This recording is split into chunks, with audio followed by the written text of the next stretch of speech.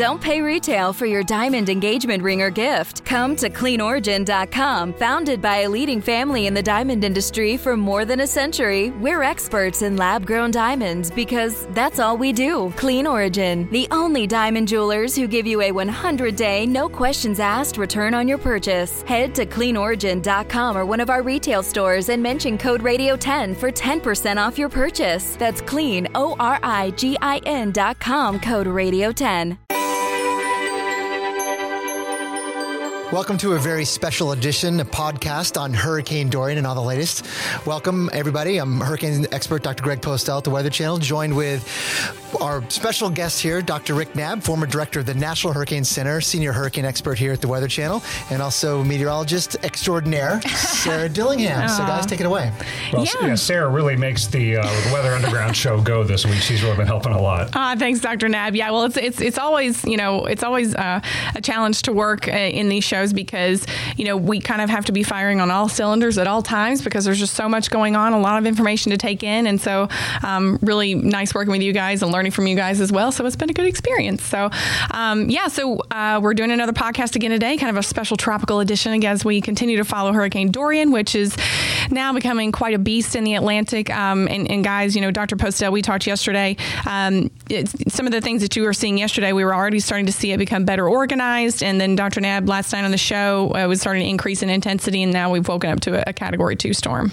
Right. Well, one of the things that we noticed earlier today on the satellite pictures was the appearance of an eye, especially on the visible satellite shots. And that is a warning sign that Dorian may be about ready to strengthen significantly because we're seeing the interior of Dorian warm, meaning the pressures underneath will go down and perhaps fairly quickly, and then in response, we'll see the winds crank up. So this is all on the expected evolution of Dorian, but it's happening in front of our, no pun intended, eyes. Right. Yeah, every atmospheric and oceanic environmental condition seems conducive for strengthening and then maintenance as a major hurricane. And what I'm most concerned about is the slow motion of a major hurricane. Major hurricanes are bad enough. Major hurricanes going toward land and populated areas are bad enough, but a slow mover to lengthen the duration of winds, storm surge, and flooding rains will make it even more life-threatening and damaging. Right, and I believe the latest advisory at 11 a.m. And by the way, we're recording this at 1 p.m. On Friday, August 30th. So, this will continue to change. So we want people to, after they listen to the podcast, continue to watch us on the Weather Channel as we continue to monitor the latest updates. But the 11 a.m. advisory did show the movement northwest at 10. So it's already, that's around average speed. But in the coming days, we are anticipating that to slow down. It is slowing down as we speak. I think just maybe 24 hours ago, it was moving almost 14 or 15 miles per hour. So that leftward turn toward the United States has begun in association with that slower motion. And as Dr. Knabb is talking about, that is a problem, and it's probably going to continue that trend. Yeah, as I've said before, I hate the slow category of storms. And we track a lot of parameters describing the storm, like the maximum sustained winds, the category, the forward speed is one of them that we ought to make one of the headlines over the next couple of days as it slows down. One double-edged sword here is there's enough time for people to prepare. There's a couple more days before the winds of Dorian will arrive in Florida. Perhaps even more than a couple of days from where we sit right now. Bahamas, of course, sooner in the northwest Bahamas. But that also gives time for Dorian to strengthen some more. But we got to take advantage of that time to prepare and decide on your shelter and evacuate if you're told to do so, and get those supplies for what could be a very long duration event that's really going to test everybody's nerves and be a very long duration hurricane event. More than a day of hurricane force winds potentially in some spots. And for many places as well, because we're starting to see perhaps that some of these impacts will not just include Florida, but also areas much farther to the north, Georgia and the Carolinas. We were talking all along, right, that first of all, just because you're not in the cone doesn't mean you're off the hook, because we do think that there will be impacts spread far and wide, but also, as Rick was mentioning, the duration, the slow movement, and its movement eventually particularly away from Florida, will include other places and other states as well. And we could very well be still talking about Hurricane Dorian a week from now. Exactly. That's how long this event is going to last. Yeah, we started to see that yesterday, where we're looking at some of the ensembles, and we're talking 5, 6, 7 days out from Thursday, and we're thinking, holy cow, this is a very long duration event. And, we were talking about potential impacts to the U.S. mainland, but Dr. Mapp, you mentioned the Bahamas, who are going to be impacted first with this, and we've got hurricane watches out there already, some of the first closer to the mainland here in the U.S., but we're expecting potentially catastrophic storm surge in these areas of up to 10 to 15 feet in the latest forecast. We've seen past events in places like Freeport in the Bahamas that are extraordinarily vulnerable to storm surge, and that is in addition to the major hurricane force winds they may very well be experiencing, going to be a very, very life-threatening event for them. The Bahamas Weather Service is very savvy. They're talking directly to the hurricane specialists at the National Hurricane Center, but there's only so far you can go in the Bahamas to take shelter. And in fact, sometimes in the Bahamas, in an extreme event, they will actually take people off of certain islands and go somewhere else, to the extent that's possible. But for Grand Bahama, that might not be feasible. Right. And so also, we were talking about it slowing down. So let's talk about the steering pattern, because the steering pattern has been the big game changer potentially in the track of this storm, because a couple of days ago, it looked like the ridge was going to be a little bit more closely positioned to the shore, a little stronger, kind of giving that westward drive into potentially the Florida coast. And now we're starting to see the ridges kind of change placement. The ridge of the Atlantic is wanting to move east a little bit, and then there may be a trough up in the northern tier that's allowing a little bit of a pattern, or at least a pattern, to set up for this northward turn. Let's talk about that. Yeah, the northward turn is kind of reliant on our forecasting of the large-scale steering currents 4 and 5 days out, which there is still a considerable amount of uncertainty with that. So you're right, the placement of the ridge over the western Atlantic is going to be key. The movement in tandem with Dorian of that upper-level low just to its west is also playing effect. They're doing a little bit of a Fujiwara dance around each other. These vortices in atmospheric flows do that. They kind of rotate around each other. Dorian appears to be undergoing a little bit of that right now. Instead of going northwest, it's maybe even more west-northwest now. And then the western edge of the ridge, the break in the ridge really comes right around the southeastern United States coastline. And that's where the steering currents collapse. And Dorian, we're just not sure where it's going to go, right? And so that means for Georgia and the Carolinas, we're talking about having to deal with uncertainties in track forecasts out 5 to 7 days. And that's why it's so hard to tell folks up in those states when and exactly where and how strong Dorian will be. But the threat for those states is real. And really for the whole state of Florida right now, the threat is still very real. We just don't know exactly who's going to get the worst of the winds and the storm surge. And so I would urge people not to wait until you know for sure that you're going to get essentially the worst of the hurricane, because by then it might be too late for you to take action. The idea, and I was just asked this question on air, is it, what about the scenario where Dorian crosses Florida completely and gets in the Gulf of Mexico? That's possible still. Yeah, you can't rule that out. Although it's more likely to not do that, it is still possible. And then I would say it's almost, looking at the data that I've seen in the last 12 hours or so, I would say that the option that it stays offshore of Florida on the Atlantic side is more likely than it gets into the Gulf of Mexico.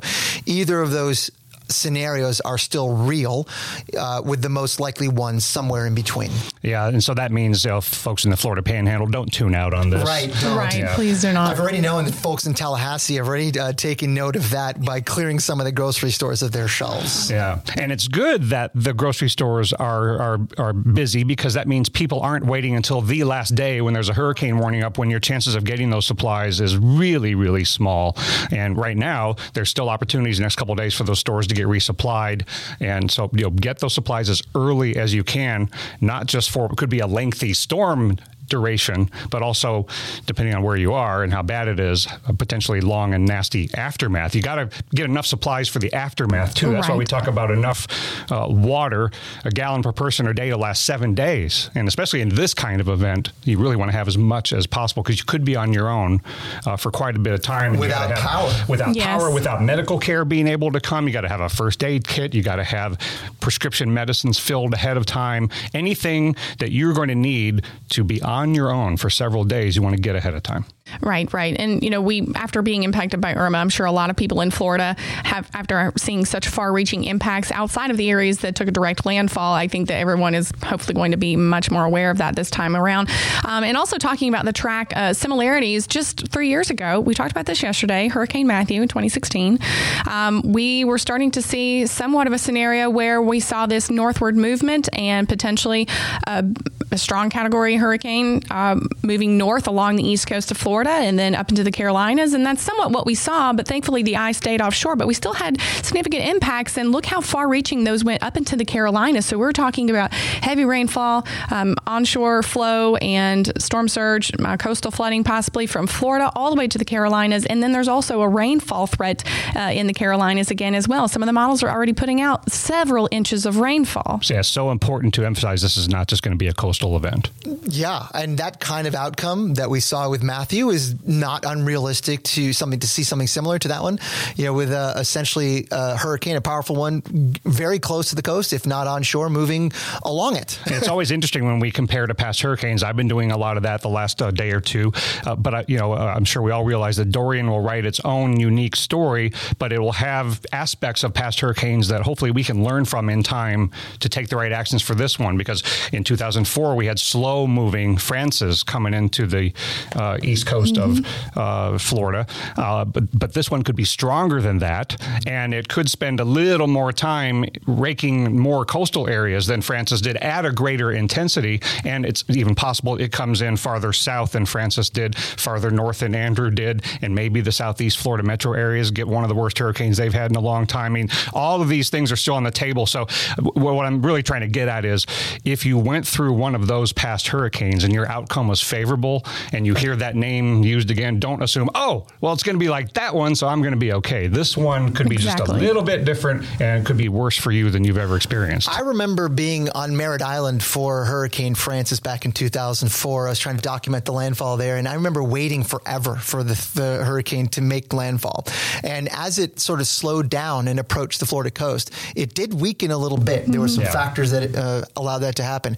There is some thought that there may be a silver lining here, and it's maybe too early to rely on something like that. But if Dorian were to slow down and move very slowly over the same water, it may sort of lead to some self-limiting of its intensification. In other words, it may weaken a little bit if it were to churn up some cooler waters. Now, we're not forecasting that, but it is something that perhaps some of us can hope for, that the slowdown, with all the bad things that come with it, slowing down over water, there may be some other things that we can hope for in a silver lining part of the forecast, that if it slows down, perhaps it weakens by churning up cooler water.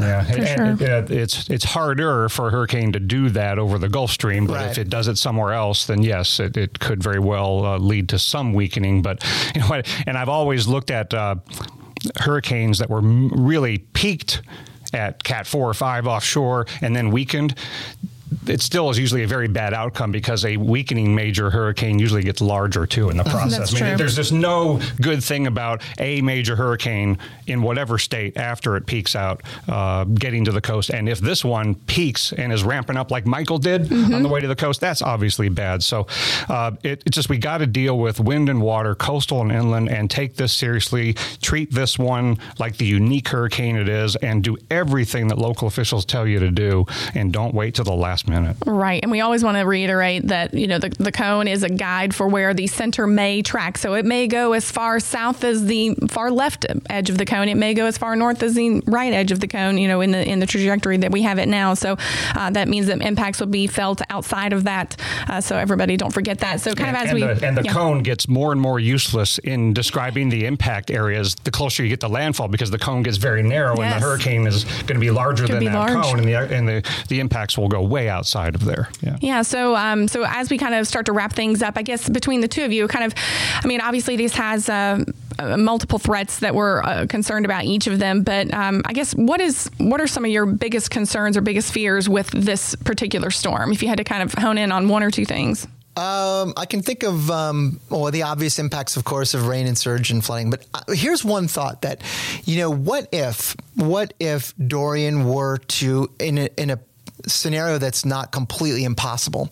What if it were to turn northward? And what if it were to miss the southeastern United States? What would the perception be then of what happened to the forecast? How would we all deal with the after effects of a storm that was so publicized so heavily and then missing? That's our job now, is to communicate the uncertainty, because all along we've all been saying, everybody here at this table has been saying, there are still options available for, lots of different outcomes. So I just want to make sure that the public understands that we're trying to wrestle with a lot of uncertainty and give them the best forecast that we can, knowing that there's still a lot of unknowns. And while we sure hope that something happens along the way to spare as many people as possible from the worst of this hurricane, but the threat is high, the threat is real, and given what we know at this moment, you've got to take this seriously. What you do in the next couple of days before this system gets close to Florida and maybe comes ashore could end up determining whether you live to tell about the event afterwards. That's how serious this is of a threat. Yeah, exactly. The expected track brings it into Florida. There is no doubt about that. And so we have to prepare accordingly. Absolutely. Well, guys, thank you so much. This has been a great discussion. We're going to try to continue to do these maybe as we continue to follow Dorian, but we just want to make sure that everybody remembers to watch us here on the Weather Channel as our coverage continues. We've got crews out in the field already broadcasting live now. We're going to continue to do that until Dorian is finished, however many days that may actually be. And we're also answering your questions on the air. So if you're on Twitter and Facebook, use the hashtag Hurricane Questions. And we're going to try to answer those on each show. We've already been doing it this morning and the last couple of days. We'll hope to continue doing it. So Dr. Greg Postel and Dr. Knapp, thank you. Yeah, there have been some great questions coming in. Keep them coming. And if you ask the question, you're probably asking it on behalf of thousands of other people who are thinking the same thing. Right. All right. Well, thanks, guys. We'll catch you next time here on the Weather Geeks podcast. Cheers and stay safe.